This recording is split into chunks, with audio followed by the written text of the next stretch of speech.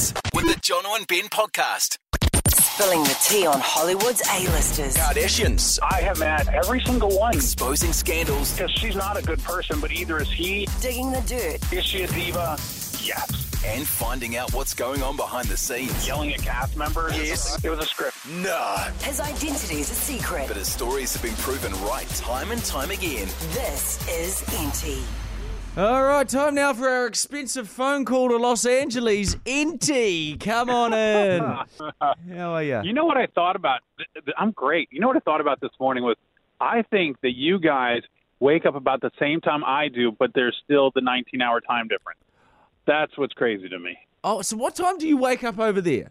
I probably wake up about 6:30 or 7 a.m., which is about 2 a.m. your time. Oh, right. You're dead right. Yeah. Later. Mate, there's some bleak mornings. I tell you what, Monday morning, 3:30 a.m. It's not pretty, Enty, I'll tell you that. How long have you guys been doing that, where you wake up so early every single morning? Well, no, only 2 years. We're only new to it. Feels like a long time. It feels like 22. They always call that like prestigious breakfast slot. There's nothing prestigious about the slot. Hey, Enty, Madonna. 64 years old, and looking at pictures of her yesterday, she looks like she could be my 19-year-old daughter. That's, what they call a little Photoshop, a little filtering, a quench for thirst. I mean, can you imagine a 65-year-old just saying, you know what I want to do?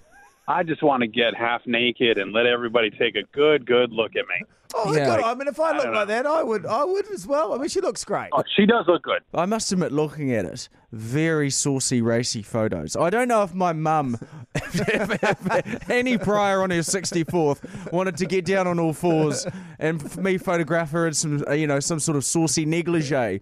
It would be awkward for me. Have you had dealings with Madonna in the past, Enty? I mean, I've met her a few times, but I've never done business with her or anything like that.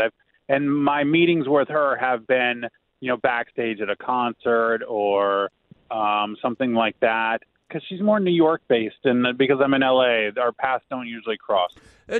She's done. I tell you what, she's done a good job is keeping in the zeitgeist, hasn't she? Over her entire career, whether or not you're like, getting into your knickers on your 64th birthday, is it, attention seeking or not? She's done a really good She's done job it all the way through. That's been her. She's Yeah. unashamedly, which is pretty awesome that she does this. I think that if you look at her, that she has or was the first person to be able to say, I can switch genres. I can do this. If you go back to Borderline in the 80s and then see how she progressed her career, and when she needed to do a change, she did a change. And when she needed to have a different style of music, she did a different style of music.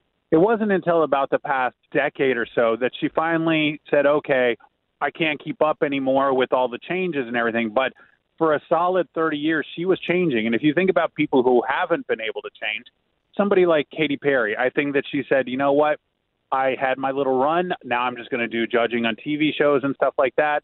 Lady Gaga is really trying because Madonna is her idol, so she's going to keep trying. But it's just that ability to read what the new music is and a new generation and what they're going to like.